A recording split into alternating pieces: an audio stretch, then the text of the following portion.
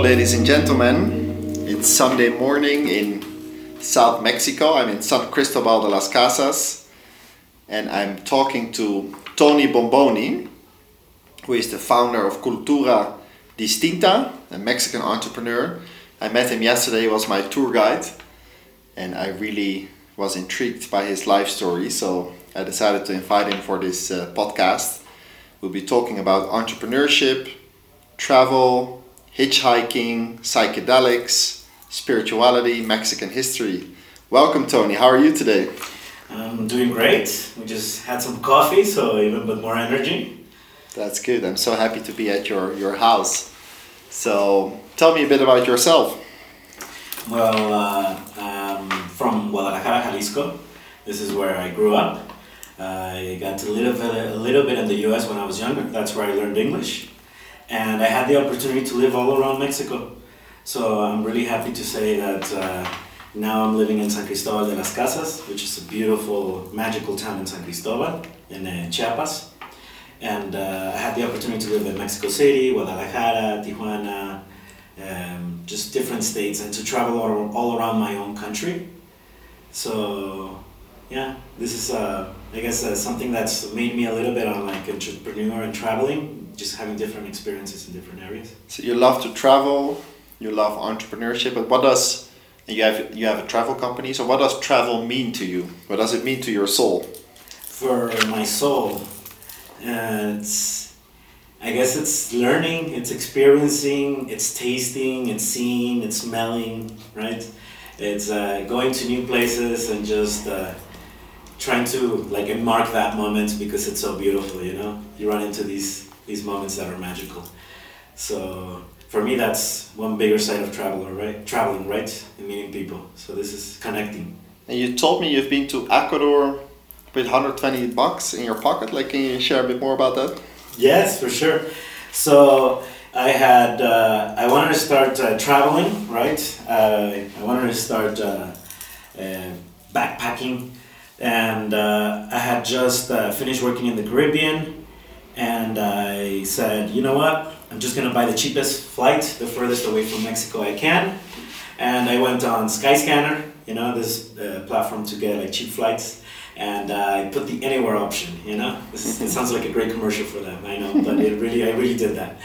And on that anywhere option, it just gives you the breakdown of prices. And I saw a flight for $300 to Quito, Ecuador, and I didn't know what the fuck that place was. I'm sorry, but that's the truth. And now I'm so happy that I decided to go there. You bought a single ticket? Yes, just a one-way ticket. And how long have you stayed there at the end? I stayed there for almost 3 months, like 2 months and a half, and mostly I stayed most of my time in Quito, Ecuador. And how was the experience to not buy a return ticket? Like what did it bring you? Well, it was of course scary on a huge part, because I feel like this is something we all feel when we're going out traveling, right? We feel that excitement but scare at the same time. Yes. I feel like most of us, we feel this. And my mentality was, I was already going with no flight back, and I was going with $120 in my pocket, right? And just I needed to like start working there or find my way to move around or like just make my life, right? And I did it like on purpose on this way.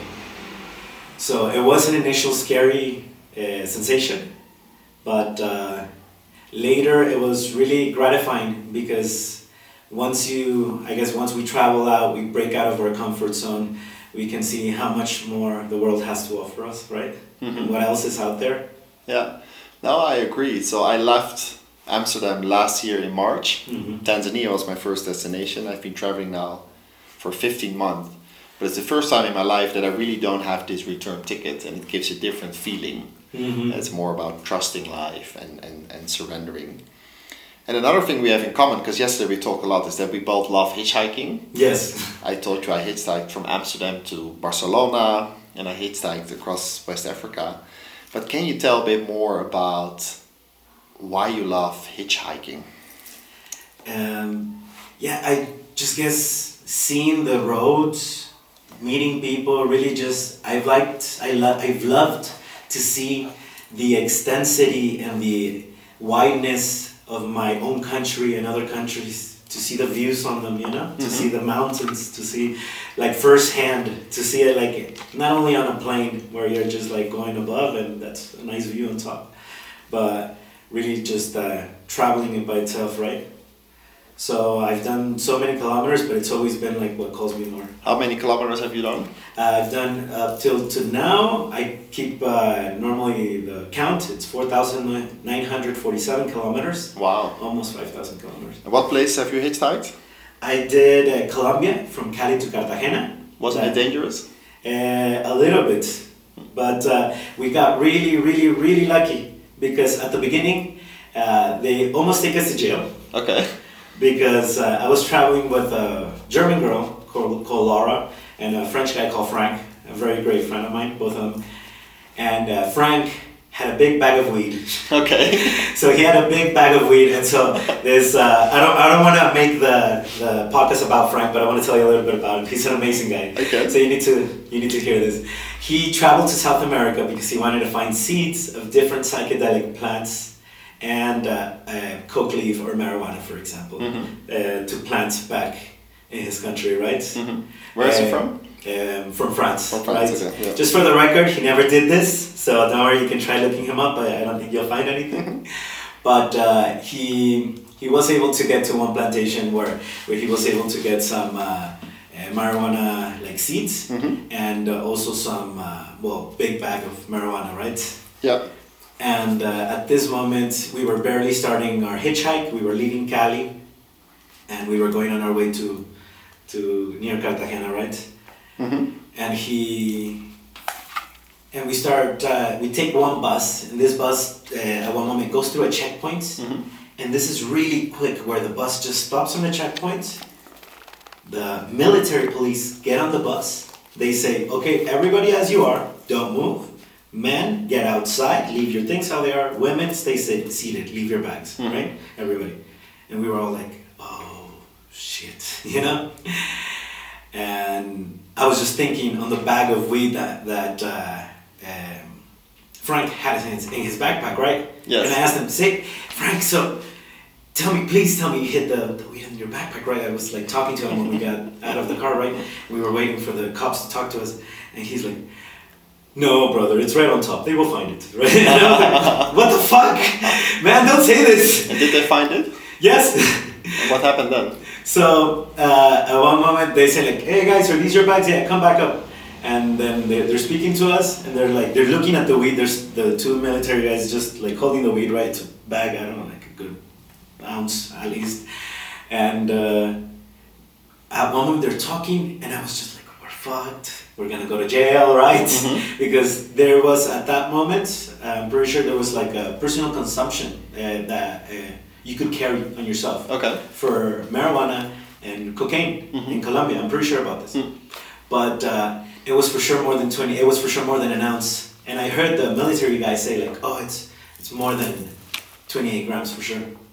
And then what they did is they just put it in their pockets, and then they left. Ah, so nothing happened to you. You No. didn't go to jail. Oh. No. We got lucky. Did you feel relieved? Yes, a lot. They got off. I was like, should we follow them? Should we do anything? No. We sat down. The bus started going, and a Colombian lady told us like, "You guys have a huge angel on your back." Yeah. And I was like, whoa, you know? Yeah, that's yeah. Sometimes you need to be lucky in life, right? Yeah, that's why I got lucky for Colombia. Ah, so you have a tattoo that's called Lucky. Why did you use that tattoo? So this one just for the experience in Colombia. I don't know. I got tattooed a couple different things in different spots. Just they all have their own like story. But Lucky was for that experience. Yeah. For almost getting taken to jail and for hitchhiking Colombia in 2 days. because this is how it started. But I'm not gonna give you the whole long story, sorry. But we really did one hitchhike that was, I don't know, a couple kilometers, and the second one took us 13 hours. One guy in the back of his trailer, where we were on the back bed, you know, these things where they put the containers on top. Yeah. There was some wrappings on one side and a container on one side, and we were in the middle. And we wrapped our backpacks to the ropes, and we were going 13 hours there. And at the beginning it was sunny, nice, calm, and at night it started raining, and there was like a storm, and we were going through the mountains. So imagine you're looking over the side, and if you fall, you're dead. You know, there's no wall. No. On these, we're not inside a container. We're outside. So if we just slip, we're dead. But this was on the back part. This was the first ride, right? We stopped one night in one town called La Pintada, Medellin. La Pintada near Medellin. And we spend the night there. The next day we take another hitchhike. We go a couple of hours into Medellin. We have lunch there. And I was thinking about staying in Medellin, and then I decided to keep on going with my friends. And when we go hitchhiking, we're hitchhiking at one spot for 10 minutes. Then they tell us, hey, don't hitchhike here. They'll pick you up better over there. And we were just moving. And right at that moment, the same trailer driver that took us 13 hours the day before passed through. And he stopped. And I ran to his window and I was like, hey, what's up? He's like, hey, what's up? How you guys doing? I'm like, we're good. Yeah. Like, we're still going to Cartagena. Where are you heading to? He didn't know before, right? He's like, I'm going to Cartagena. I'm like, fuck. So one same trailer driver pretty much took us all of Colombia from south to north. He took us 13 hours, and then on Medellin he took us 15 hours more. Wow. All the way to my friends to Cartagena and me to a town before. And they didn't need anything in exchange? No, we maybe bought him some cocaine and some dinner, and just to, you know, like as a thank you, and that was it. And what would you say is the art of hitchhiking? So what recommendations do you have for people that are considering to go hitchhiking? Be friendly.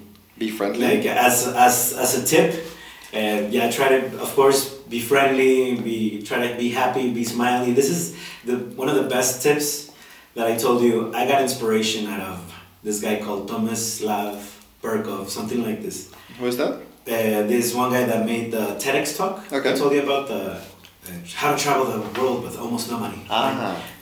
But he would recommend, try to be in a good mindset, try to be happy, this is his tip, and I would reinforce to say it. Yeah. And it's true, try to remember that this is your decision. You're the one that's out on the street, that you're deciding to, like, not to say the street treat, but you're deciding to be out on the adventure. Yes. To put your thumb up and ask for a ride, right? And you need to be happy because it's your decision, right? It is. So you need to be conscious of this, of everything you're doing, because if you're in a bad mindset and you don't get picked up in half an hour, that's just going to take you to the shit, you know? Yeah. But if you're in a good mindset and you're starting a great trip, I waited like once for like 8 hours, you know? And it's a good lesson for life, right? That if you keep smiling, other people feel attracted to you. Yeah, and eventually somebody will extend out an arm. This is one of the other examples, like one of the hitchhikes I did Baja Mil, I told you, right? So I did 1,010 kilometers down and 1,010 kilometers up, and on the way up, I did down 29 hours without no sleeping, right?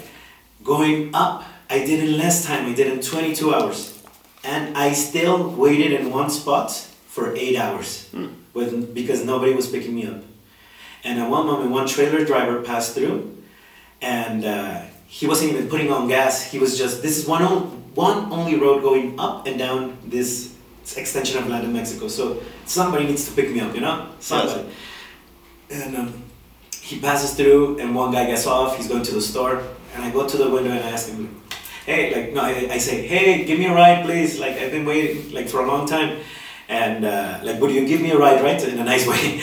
And he's like, sorry, I don't take hitchhikers. And trailer drivers, they get into fines or they get into trouble if they pick up people. And he said, and I already have one person. That guy went to buy cookies. And I told him, and I did the begging hands now. I said, please, I've been waiting for 8 hours. Like, I'm not a bad person, I'm just traveling. I have some money, like I can even pay you a little. But this is just, I need to keep on going, you know? Yeah. And he did like, shh, okay. And I got on, and for me, out of that whole trip, that was the best part. Wow, that's amazing. Yeah, the ride back with this guy, because if you want to say for another tip to add, remember to either share a story or to listen. Share a story or to listen. And what works best? Listen more. Most of the time we gotta learn to listen first.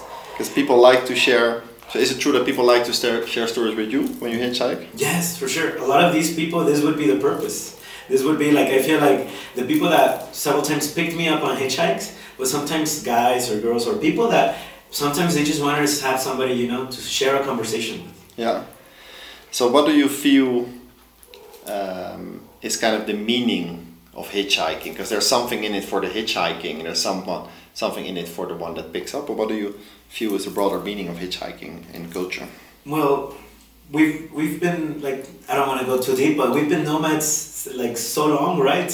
We keep on traveling and we keep on relying on humanity to like whichever country, city, color you are or religion you're from, you can like, will accept you and will allow you in, right? The world is getting to a crazy point now where I understand if it might be more difficult in the coming up years, but we have to still like stop our car and trust into that person that maybe needs a little bit of help, you know? Yeah. So it's about, so basically you say that as humanity we've always been traveling and connecting and collaborating. Yes. Yeah. Do you have more tips? So one is be friendly, be happy, be smiley. 2, share stories or listen. Do you have another recommendation with the art of hitchhiking?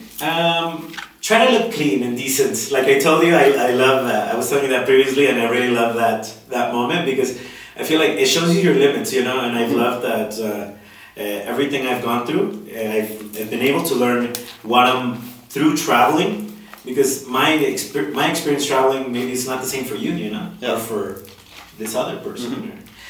We have different countries, different cultures.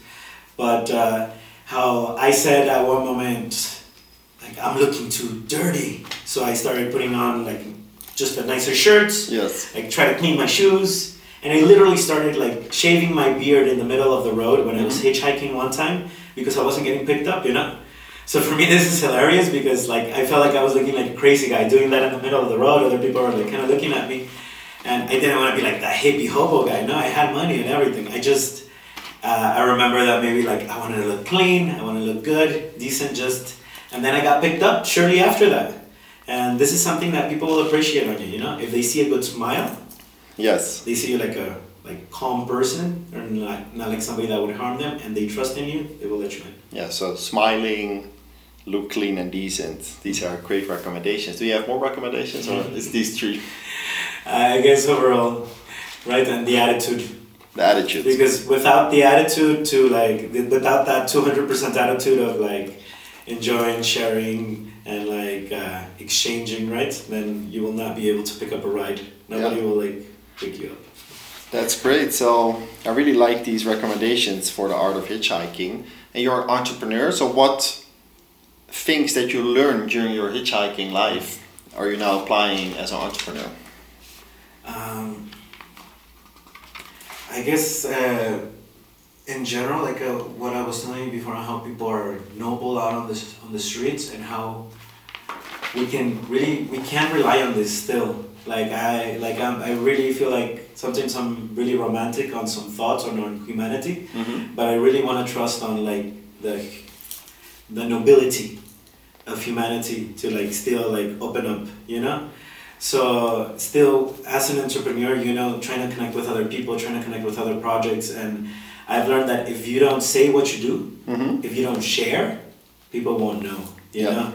So I've been always happy to, maybe I'm not a professional video maker, you know, but whenever I've met people that like making videos, I've liked doing this because maybe in the future I want to have my own movie, you know, like produce, edit, just for fun. So if I don't tell you that I like editing videos or that we can do something for fun, then you will never know, you know? So you have to share what you do, right? Yes. So trusting on nobility, collaborating, and sharing what you do. Because your company is called Cultura Distinta, and it's located in San Cristobal de las Casas in South Mexico. Can you share a bit about your vision and what you do? For sure. I would say that it works as, how can I say this, social service, really. And it's and not like anybody is telling me to do this, but I've had the opportunity to travel around. I've had the opportunity to learn about digital marketing, and even though I haven't gone to university for this, I see that a lot of people have the lack for this here. Okay. So for digital marketing, you mean, and for travel? Yes. Yeah. Here, and so I've really been happy to like help out, you know. And so I've had so many people that started out with, it started for example with a flyer. People didn't know how to promote their services. And if you just make a nice enough flyer that you can promote yourself. And what services do you promote to whom? Mm-hmm. Can you explain like the core of your business? For sure. And give examples? Yeah.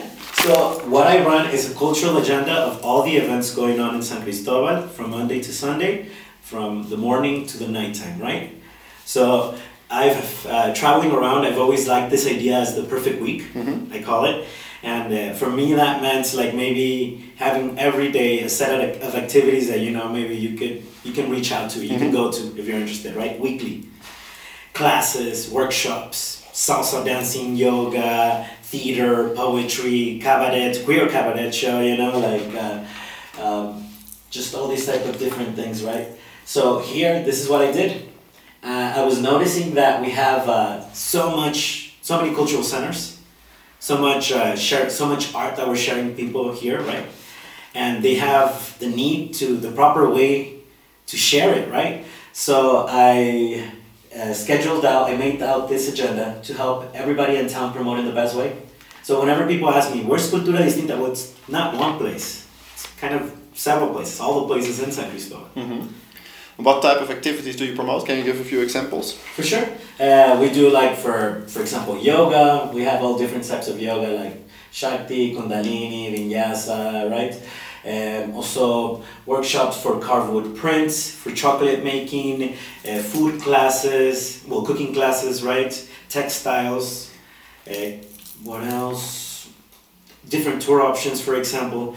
A big spectrum that we have is one part where parking is a local community, so we can have local activities for the people to do, even mm-hmm. for kids, where it's like parkour for kids, capoeira, you know, mm-hmm. or like tai chi or qigong, these type of things.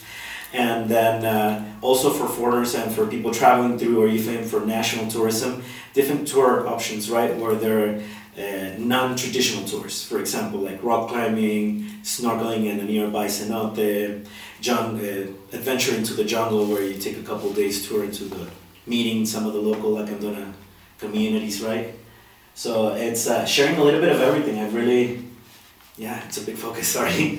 So it's a broad range of activities, and you really help local people that have less knowledge of digital marketing kind of to promote their services. So you're kind of an aggregator of experiences. And what type of tourists do you serve mostly? Like what nationalities, where do they come from? I get varied, really. I've had my spectrums of people that love me, you know. But here in San Cristobal, we get from all around. I've had particularly a lot of Israeli tourists book me for private tours. This has been interesting. Israel. Yeah, okay. I've had the opportunity to live with an Israeli community in an amazing place here called Casa Yegil. And I got to learn how to speak some Hebrew there. Okay. So this has allowed me to come closer. This is really nice. And I've loved the opportunity to learn more languages, right? So I know that, a little bit of German, speaking ein bisschen Deutsch. Right? Okay. And so I've had a lot of German, Dutch, French, American, and national tourism. So Mexicans, Americans, Israel, Europe, yeah. And what role does spirituality play for Cultura Distinta and for your tourists? Well, for me, spirituality would be something that is a really big realm in San Cristobal. Okay. I think that's something that is managing itself, really. I try to help out and promote the events or the workshops that I know will have some value, mm-hmm.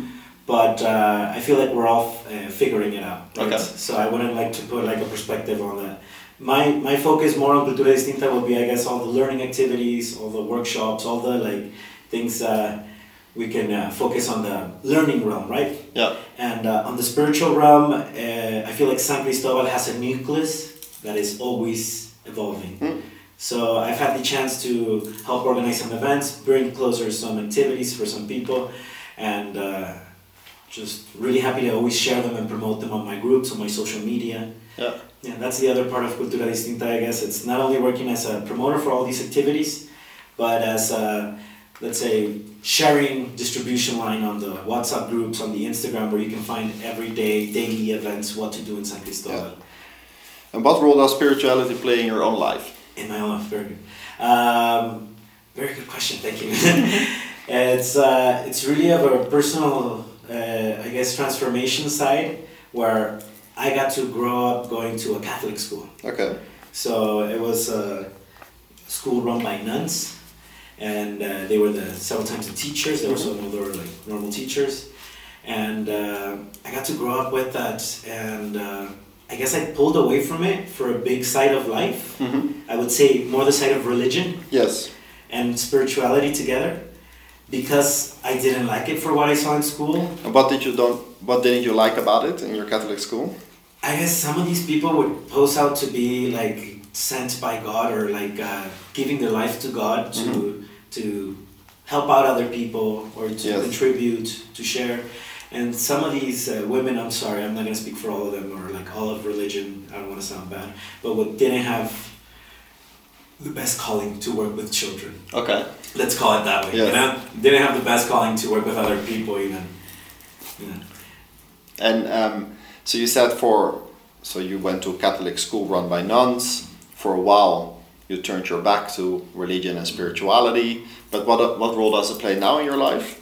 It grew a lot. It's a huge part where now, because of everything that I do, I'm a city tour guide here, or like cultural promoter, just to be more proper here in town. And I share out of all the history of Mexico, the history of Chiapas, and part of the history is religion and spirituality. So I've had a part where I pulled away from it when I was younger, and then as growing up, I started studying symbology, architecture, symmetries, for example. I had the opportunity to work as a modernist architecture guide in Barcelona. In Barcelona. Where I would do, the Antoni Gaudí tour, where you would go visit Sagrada Familia. Yes. I was the one giving. You can look up on my Instagram. I have the explanation of the facade of the Passion, and I love it. I love symbology. I love symmetries, the meaning behind it, and studying this brought me back to spirituality. So at what age did you become more interested in this? I guess this was already still like some years back. It was like some 4 or 5 years ago, like some 2021. 2021, yeah. And symbology, can you tell a bit more about it? Because I don't know much about it. For sure, yes. So there's a lot of symbology for Mexican symbology, Barcelona symbology. For Mexican symbology, I guess I told you some things from the tour, right? But one of the things that we could share on the podcast, that's the biggest thing, is, for example, the meaning of the cross, right? Yes. The meaning for the cross, at least for the Mayan people, this is to tell you a little story, right? Let's put it in there. So at one moment, Spanish people come along, and when did the Spanish people come? And 1500s. Okay. When they're starting coming along in the 1500s, right? The first moments they're coming along, they're coming with some huge stands that have some crosses on the top, right? This is their symbol that they're coming with, right? Their logo, let's say. When Mayan people, at least from Mayan communities, see them, they relate to them. Because for Mayan people, when they bury their dead, they put a cross on top of like other communities in the world. For Mayan people, the meaning of the cross on the cemetery, on the tomb, will be it's of a tree. And they will put this like type of cross with branches coming out of it, representing a tree growing out of that burial. Ages back to more relevant spiritual people in the community, they would be buried within trees, within huge old caoba or ceiba trees, right? Okay. So this is something that, going back to a spiritual side, this is like going back to the earth. So on a symbology side, it's beautiful to see how normally throughout life you would ask Mother Tonantzin, Pachamama, this is Mother Earth. Pachamama, yeah. Yeah, Pachamama, for help throughout life, for guidance, for fertility, for water, for food, And when you die, you are incorporated back into the mountain. Yeah. Because when you see ancient community burials, they will normally be on top of mountains. So you will be buried where you asked for the favor with. You get it? So you will help the next generations. It's like your power. This is like recycling, right? So this is beautiful. And that's very beautiful. And is it true that in the Mayan culture also ancestors played a bigger role?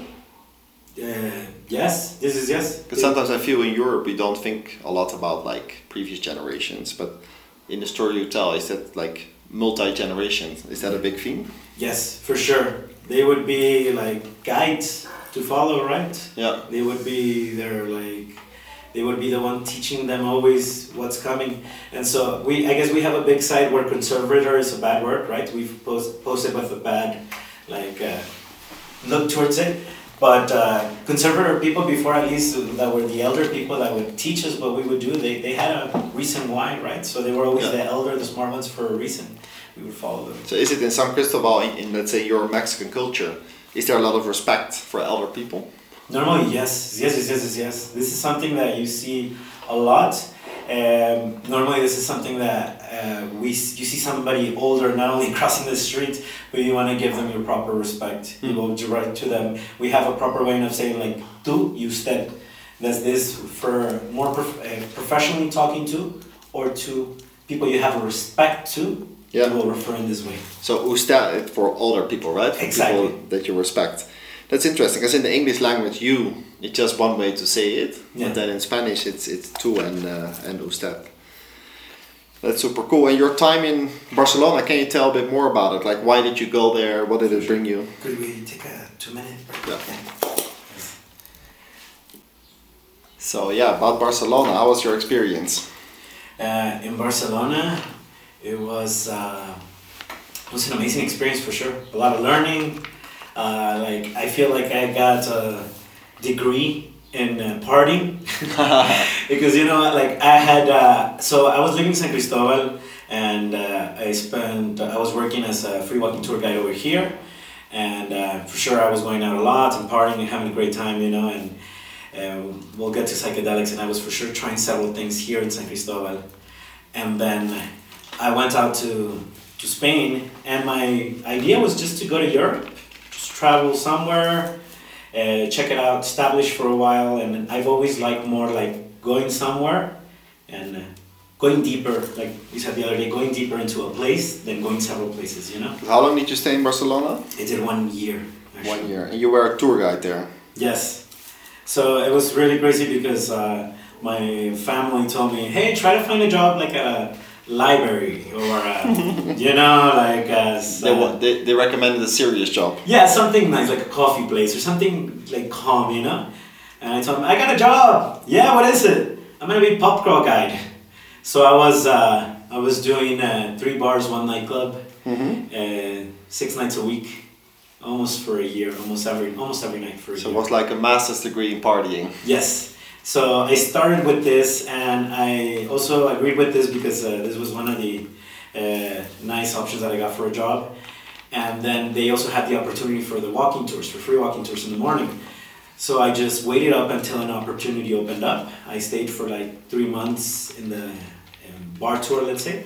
And then I went into the history tour, to the Gothic neighborhood. So living in Barcelona, I was doing in the morning, at 10:30 I would do Gothic neighborhood history tour and architecture Gothic tour right through the center. Can you share a bit more about Gothic? Like, what does it mean again? Sure. So the Gothic style of architecture is one style that comes up in the 12th century, and at this moment we have in Barcelona 3 main Gothic style cathedrals that are built, huge cathedrals. And with the Gothic style means that they have a lot of gargoyles, they have witches, they have a lot of symbols on it. So I would explain and remark a lot on the symbology and the architecture on it. And were you already interested in architecture, or you learned about it because you knew it could sell for the business or for the tourists? For both, it's an attractive point. So from my part, I really liked, and I told you this before, but I wanted to become the Mexican style Indiana Jones. Oh wow! So that's Mexican style Indiana Jones. So that's why I'll tell you later about the jungle tour or what I'm doing, because I'm really happy about that, because I'm fulfilling my dream, Yes. But I really liked history. I wanted to be an archaeologist, or maybe I wanted to be an architect at one moment in my life. And I never did any of these, but I ended up working as a history and architecture tour guide. So for sure I loved what I did. And having worked several years in sales, I worked a couple years in telemarketing. I did that 9-to-5 job that nobody likes. I really like sales and I'm really good at it. So I just learned how to sell the history, the architecture, just share it, you know, in the best way. Yeah. And the Mexican style Indiana Jones, like, what's your plan with nature, with jungle? What's your vision for that? For that, so talking a little bit on Cultura Distinta, the project is sharing, I guess, as many projects and that have value as possible. And once going into this natural area, for example, we have a project right now where we want to help promote more the Tonina ruins. Okay. Because Mexico does not get the proper, it does not have a right publicist. Somebody's fucking up there, I'm sorry, Mexico. Okay. I'm going to talk to my people, we're going to get our shit together. But really when you see it, we have Tonina, that's 3 hours away from San Cristobal here, is the biggest pyramid in all of Mexico. And it's bigger than Chichen Itza, is pretty small, I'm sorry, that's the truth. Teotihuacan in Mexico City is quite huge, and this one's bigger than that one. It's only excavated 20%, so there's still 80% underneath. Imagine that. And people don't know about it. They don't go visit it. So I have a project right now where I'm coming closer with this community that needs a little bit more help on promoting them. We're going to do a whole production blog video that you're going to be seeing later on Cultura Distinta YouTube channel, if you want to see it later in a couple of months. And the idea is going to be to help them promote. For my idea on the jungle and nature is I want to go out to all these places. Why are you so passionate about these ruins and why do you feel the narrative needs to be rewritten? Well, I guess we need to give it that proper promotion. There's people that I would love people to see the ruins how I see them, or part of the culture of Mexico, of our history, and try to bring it back, right? Yeah. And once we give more power to this instead of to newer technologies, right, we'll be able to bring closer as a community. We can go visit them and support these communities that sometimes are not getting helped out as much. So I guess I'm not focusing, for example, on Chichen Itza, because everybody knows one of the 7 wonders in the world, you know? And I'm focusing on these communities because these are communities that could really benefit out of this help. And you're passionate about Mexican history. You also told me a story about the Zapatistas. Yes. So can you tell a bit more about the Spanish conquistadores and how it has been for the Mexicans and when they became independent? Because I really think that's interesting also for Europeans to learn more about, right? For sure. And just to phrase out, I always like to share this information with a broad mentality. We gotta share remembering that nobody was there and nobody has fault of anything, you know? Okay, yeah. But for example, at one moment when conquistadors were start coming over, right? We have them first come over to Cuba, then to Mexico. They make some alliances with Mexico City, the Aztec people, let's say at this moment. And to focus on the south, on Chiapas, where we're at right now, I'm going to tell you a really nice story because I feel like this should be a Netflix movie. Okay. Like if somebody can look it up, this would be a really amazing movie and real life documentary movie. I'm very curious. Tell me more. Yeah. So the guy that founded San Cristobal was called Diego de Mazariegos. He founded San Cristobal in 1528. So what happens is he says, I want to be a conquistador. I want to travel out. I want to take over some land, you know. Send me out, he says to his family. And they really send him out. They're like, sure, whatever, but they don't like him as much, you know. This is really what's said in the story. So they send him out with a troop of literally 300 men, you know. Like it sounds like Sparta, but really something like that, 200, 300 men, you know. And what he does is that Spanish people at this moment had an alliance with the people from Mexico City, the Aztec people, that had control over other smaller groups, knew other communities around, you know? So what he started doing is when they were taking over groups and joining them into their alliance or into their control, right? He started getting to Chiapas And on all the states on the way, he started picking up indigenous men of different communities. So imagine he didn't have only Aztecs, Zapotecs, Tlaxcaltecas, different tribes. Imagine different colors, different sizes. So he joined these into his army. Because he had only 200 men, he needed to make a big enough army to get to here, the Canyon of Sumidero. Because there was the Chiapanecas. And these were impossible to pass through. Whenever Spanish were trying to pass through here, they were getting massacred. They were dying, like buried underneath stones, rocks, sticks in this canyon, right? The Chiapanecas knew their way so much around that they were getting massacred.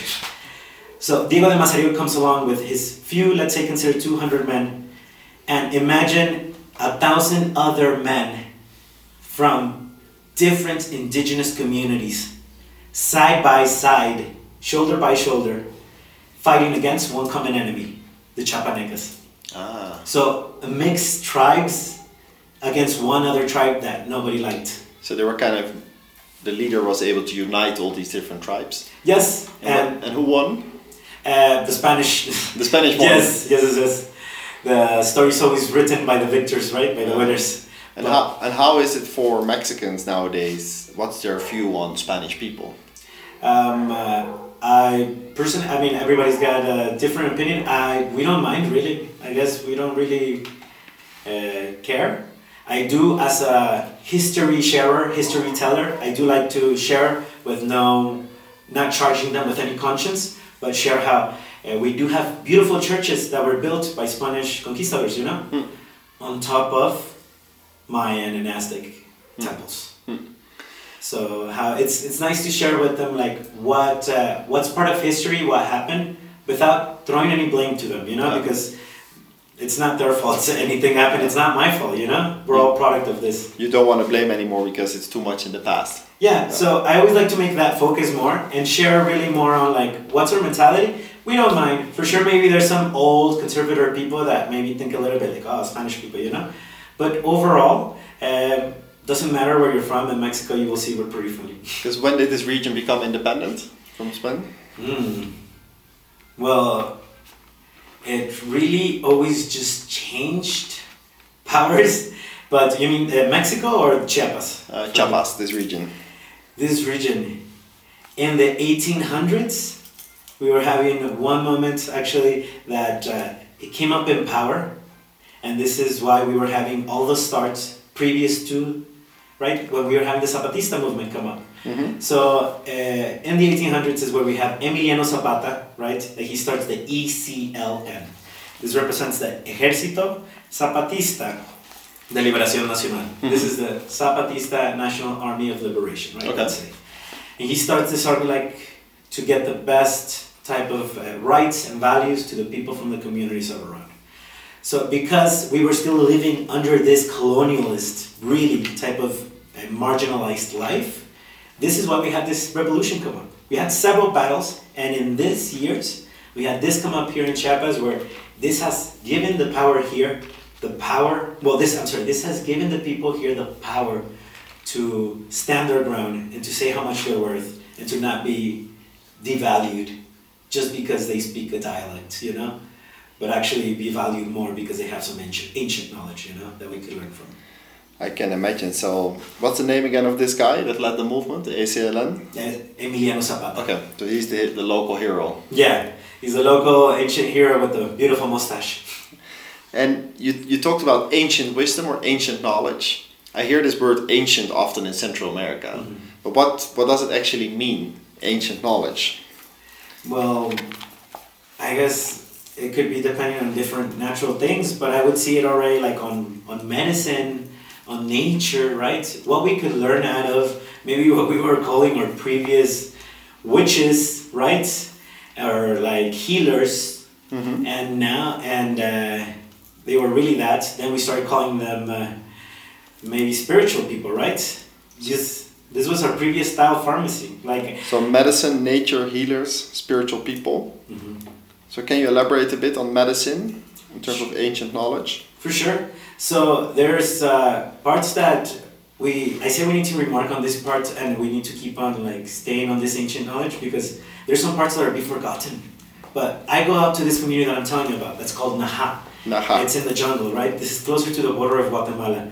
This is one community of 150 people. It's tiny, but they know several plants how they're used medicinally, but others they start forgetting of them. You know, so this is why we need to reinforce this knowledge within ourselves, within our community, within our young people.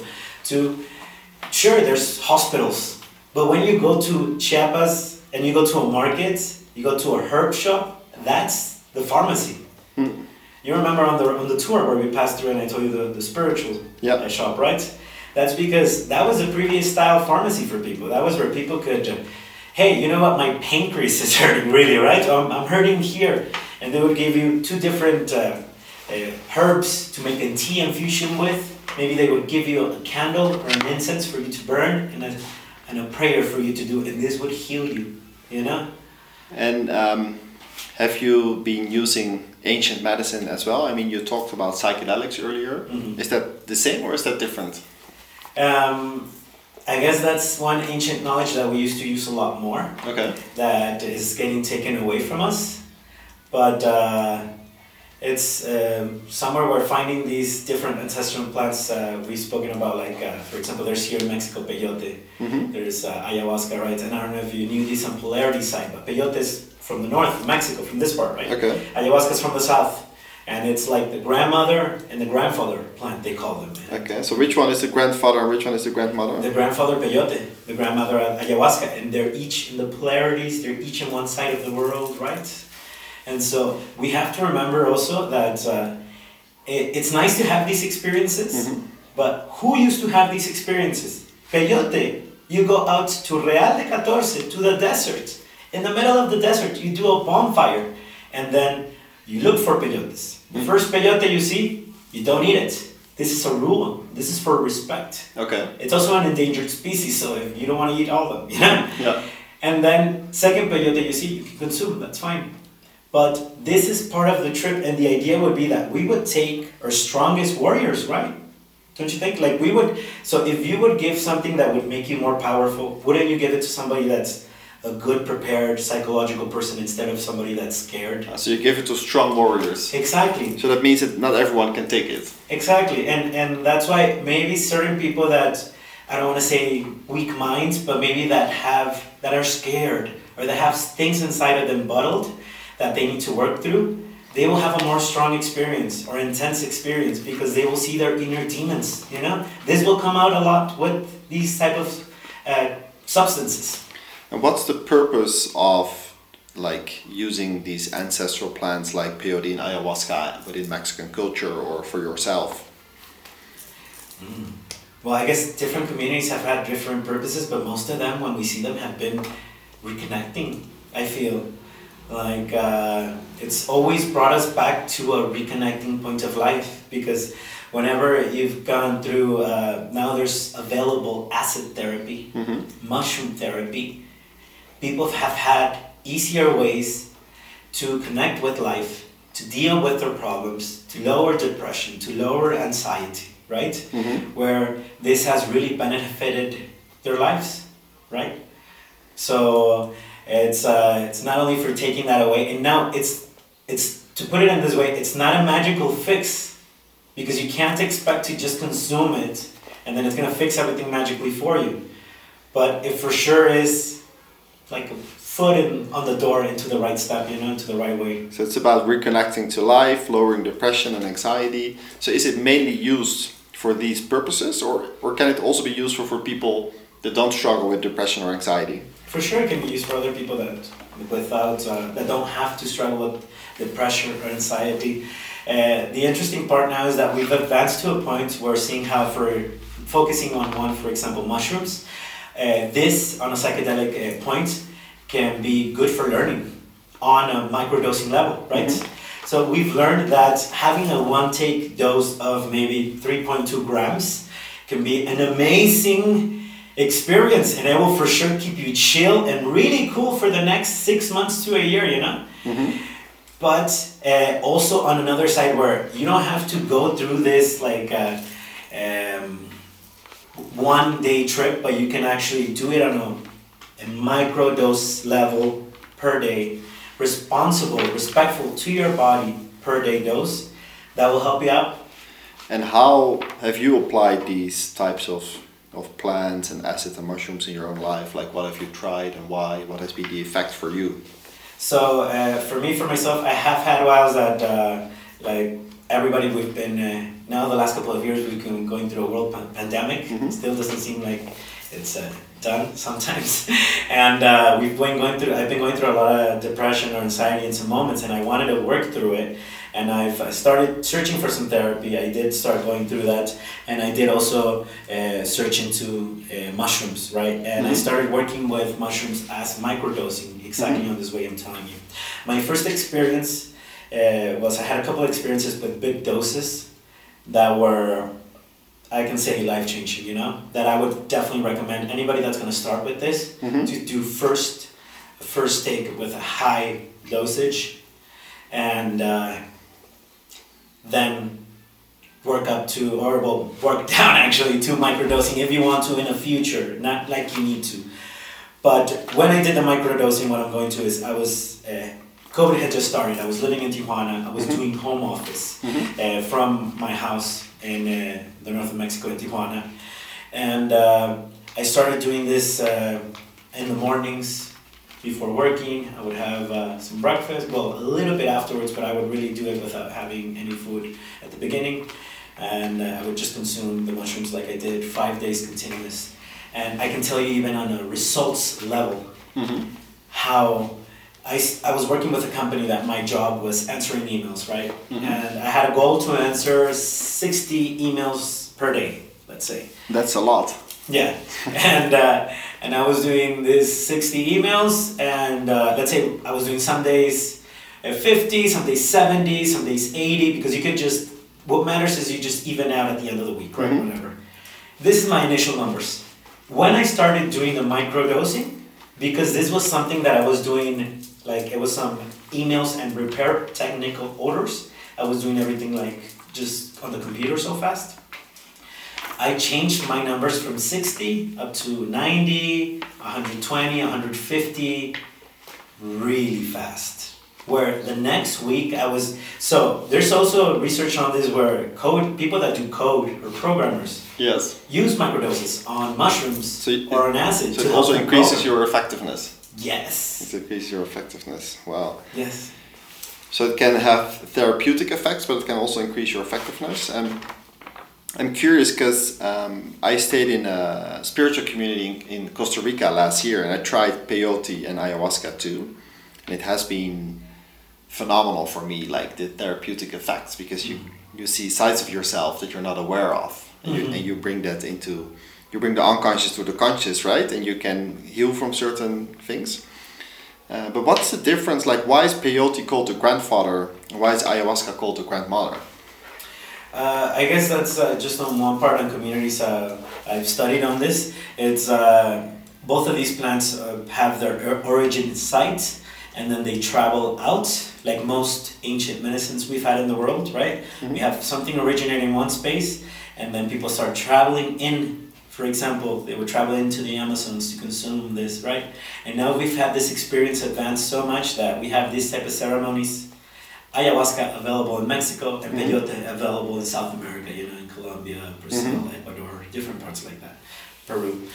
So it's, I guess, on what they show you. So I'm not gonna lie saying I've consumed them, but for everybody else and everything that I've studied on also is they each bring out a different side of you.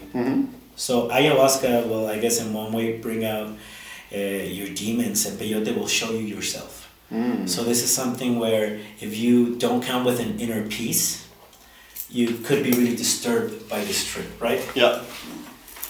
So ayahuasca brings you your demons and peyote shows you yourself. Yes. But what's the difference between demons and showing yourself? Can you elaborate on that? Sure. So I guess for the demons, it could show you, I've had so many people related to experiences where they're shown what they're doing wrong, or they're having people just make fun of them or laugh at them, or like something where And whatever has been maybe their worst attributes, they've had it shown to them, exploded out, you know, and just made even grotesque so that they will push away from it, you know?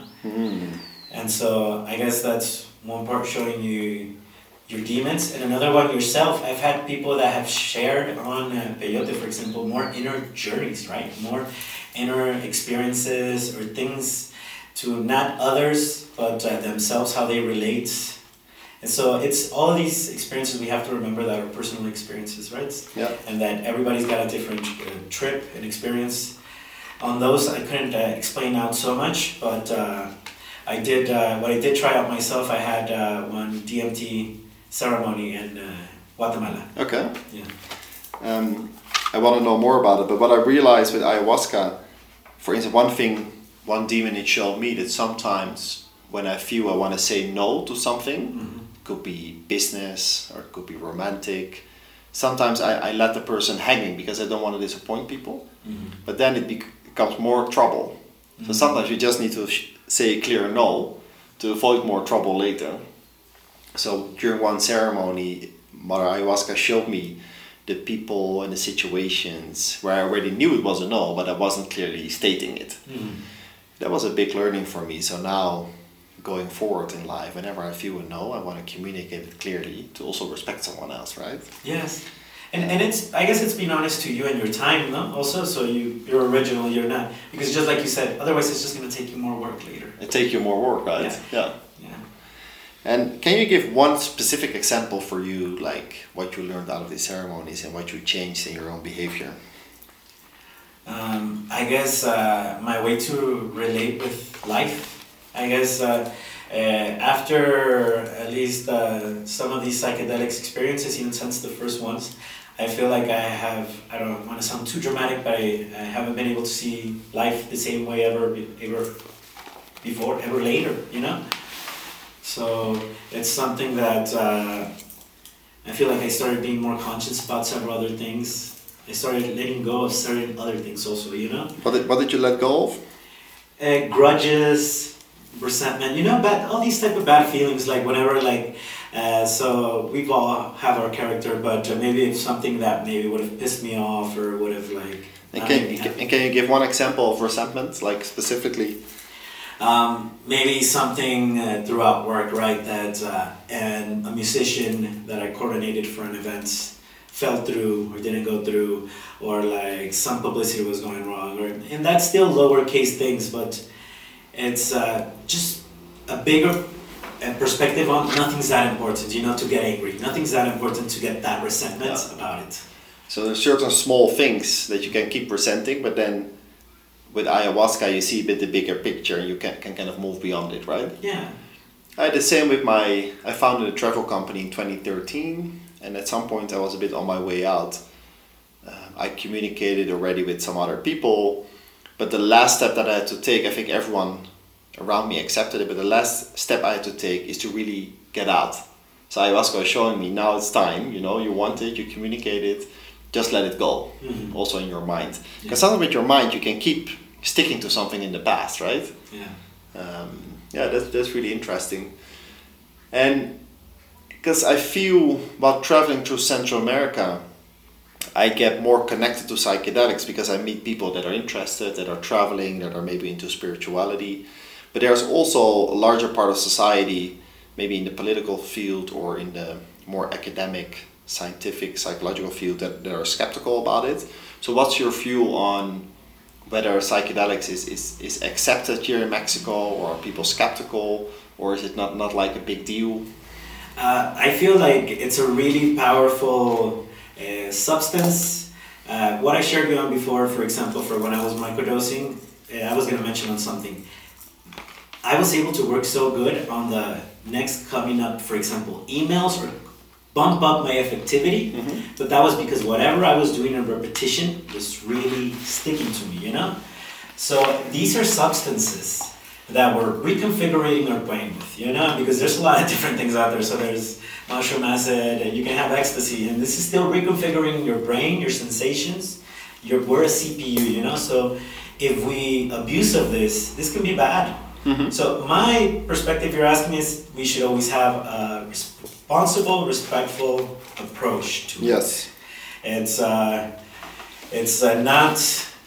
not the drug that's the fault for it or the responsible, but it's the consumer and the situation. Yeah. So, because it's not the same to have some ketamine and then go out partying for 5 days on ketamine, you know? That's not good. Then having one dose for a couple of hours where it relieves you of your stress, where people even use it for example, PTSD, you know? Yeah. Post-traumatic stress disorder, for when people come back from war, this has helped them continue with their life. You know? So it's about responsible, respectable approach. Yes. So never to, I feel like whatever you decide, never be pushed into this, never be forced. Of course, we already know it, but never be peer pressured or by friends or anything like this. But I feel also that these substances present to you at the moment you need them. So whenever you're ready for mushrooms, they will come up. Then either you're open enough or you have time, and then you share and then you meet people that have gone through the same process, right? Yeah. Yeah, with this podcast, Soul Kitchen, it's also about like people's inner journey and mental health.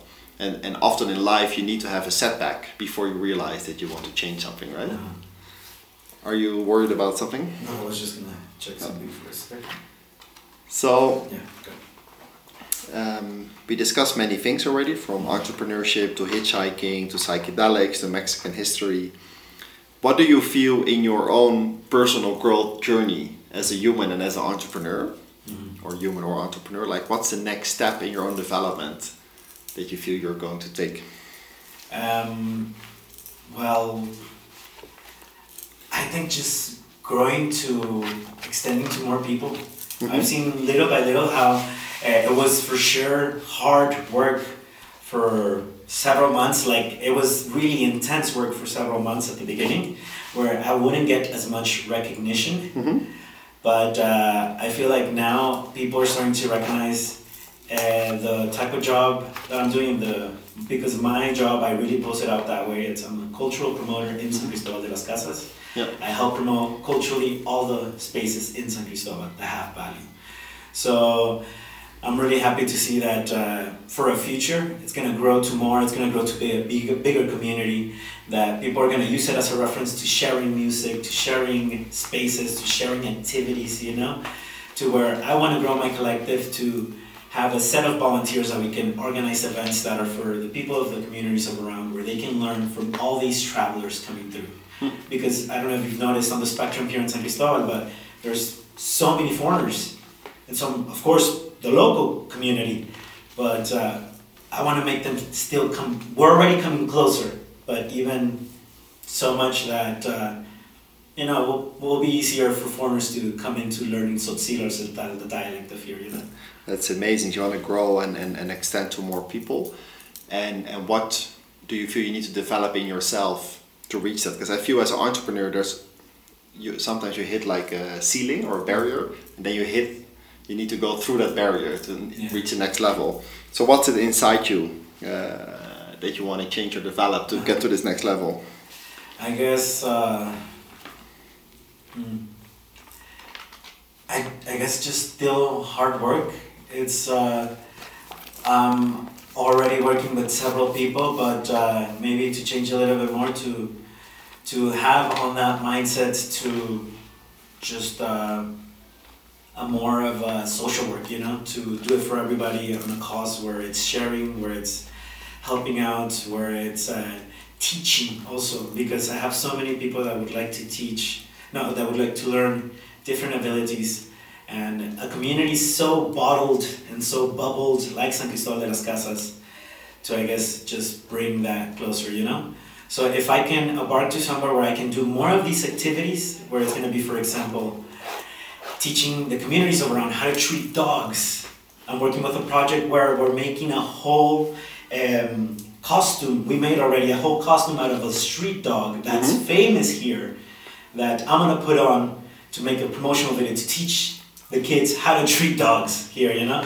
So I guess just share more locally. That's amazing. So you really want to develop this mindset of social work, teaching, and involving the community in your business. And that's how you can reach more people. You're a very inspiring entrepreneur. I'm really curious to see how you will develop your business in the future. What book or film do you recommend to people that has positively influenced your life? Ooh, book or film. Well, for book, you right now came in with some Paulo Coelho. Have you heard about the Four Agreements?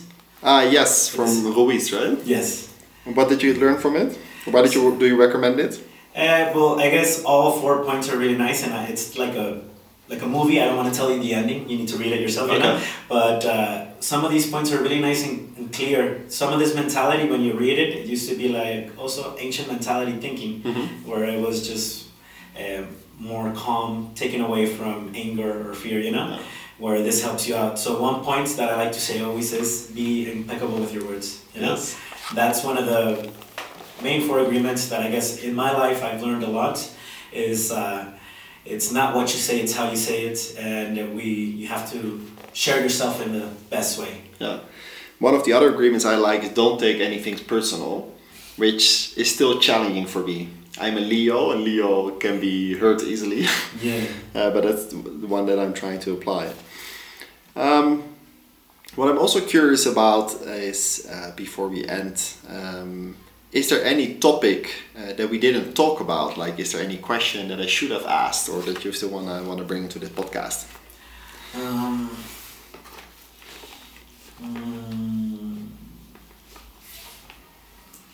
Not that I think about right now.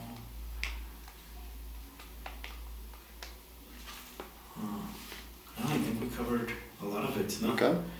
Another topic I want to ask, because I'm often interested in how childhood shapes a person and like how it influences who you become to be. So can you share a bit more about your childhood and how it has influenced you? For sure. It's I was born in Puerto Vallarta and then grew up in Guadalajara as I was younger, right? I told you I had the opportunity to live in the U.S. when I was younger, so I lived, let's say, age 6 to 10 in the U.S., picked up some English, and then I came back, my whole family came back to Guadalajara, right? And then I lived there for the next 8 years. Now, it was there that I guess I grew up with my main Mexican heart. So I'm really happy and thankful to say that I had the perspective, the opportunity to learn the language, to live in the U.S., to see the community, and then to grow up in Mexico. Because I really like our values. I really like how we represent. I'm not talking shit about anybody. I love my family in the U.S., you know? But more in a way where I love that I got to see these different communities, because this is something that I felt like my whole life, like a nomad person, you know? Yeah. Like my father and mother were always moving around so much that this really got me accustomed to meeting so many people, opening up, you know, getting to a new city. And it's always difficult, but starting up again. Yeah, so being a nomad, having a nomad childhood has brought you a lot. Yeah, and yeah, for sure, a lot of different experiences. Did it also has negative impact on you? Oh, for sure. Because of not having so much of a settled life, maybe for sure you feel sometimes a little bit more lonely, you know? It's fulfilled in other sides, but it's got pros for cons. So I have sides now where, I mean, I started traveling at 20, so I'm 26, I've been just for 6 years, it's not really the longest time. But for my age, I've hitchhiked almost 5,000 kilometers. I'm a certified advanced diving, like I can dive, you know, diver. Nobody else in my family has that, you know. I told you before, by accident, maybe I've almost died a couple times. Like for sure, I've seen the tops of several mountains. So at this moment in my life, I don't have a career like my sister could, like she could say of, or like other family could say. But I'm happy I can say I've really experienced, I've really lived, you know. That's beautiful. So you say the positive side of living nomadic is fulfillment, a variety of experiences, but the challenge is sometimes a feeling of loneliness. Yeah. I recognize that. I also live nomadic, and it gives me a lot of joy and fulfillment. But sometimes it feels lonely because you move around all the time, with different people, so sometimes there's no grounding. But then you realize you need to find the grounding in yourself, right? Yes. That's at the end the cliche, but it's true. You need to find a home inside. Yes. No, it sounds really poetic, but it's true. I mean, if you don't, if you're not good yourself, it's not gonna be. If you're not comfortable with being by yourself, you can't enjoy the company of others. You know. Yeah, it's really true. So for next episodes of the podcast, The Soul Kitchen, like which person that you know do you find inspiring, and would you like to invite for this podcast, or would you like to listen to, and why?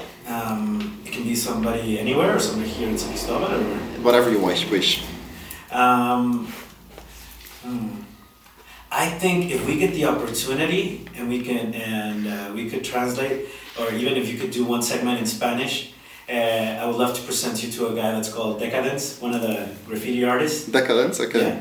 This guy has a whole project that's against Coca-Cola, how it's destroying the health of the people in Chiapas and sucking up the water in Mexico, and how he has a whole graffiti project against just showing what Coca-Cola has really been doing, you know?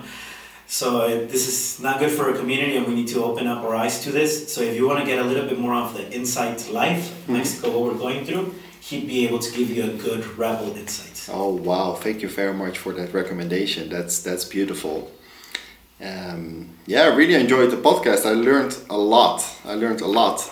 Maybe the last question, like, is there anything that you want to share with the listeners? Well, for sure, just to remember for an entrepreneur or like just traveling side, we gotta open up. You gotta be willing to take that jump and have an experience, either if it's for traveling or for being an entrepreneur. It's sometimes people see us, see me, they ask us, how do you travel so much? And it's not to sound cocky that sitting on the beach is also nice, but it is also difficult. And it took us doing that leap of leaving that 9-to-5 job and believing in ourselves, where it's been difficult for several months to have your own company, but when you believe in yourself and when you put passion to it, then you can accomplish it, right? So just maybe having a little bit more energy towards their own personal projects. So people need to take a leap of faith for Yes. travel and entrepreneurship. Well, Tony Bomboni, thank you very much for your time. It was amazing.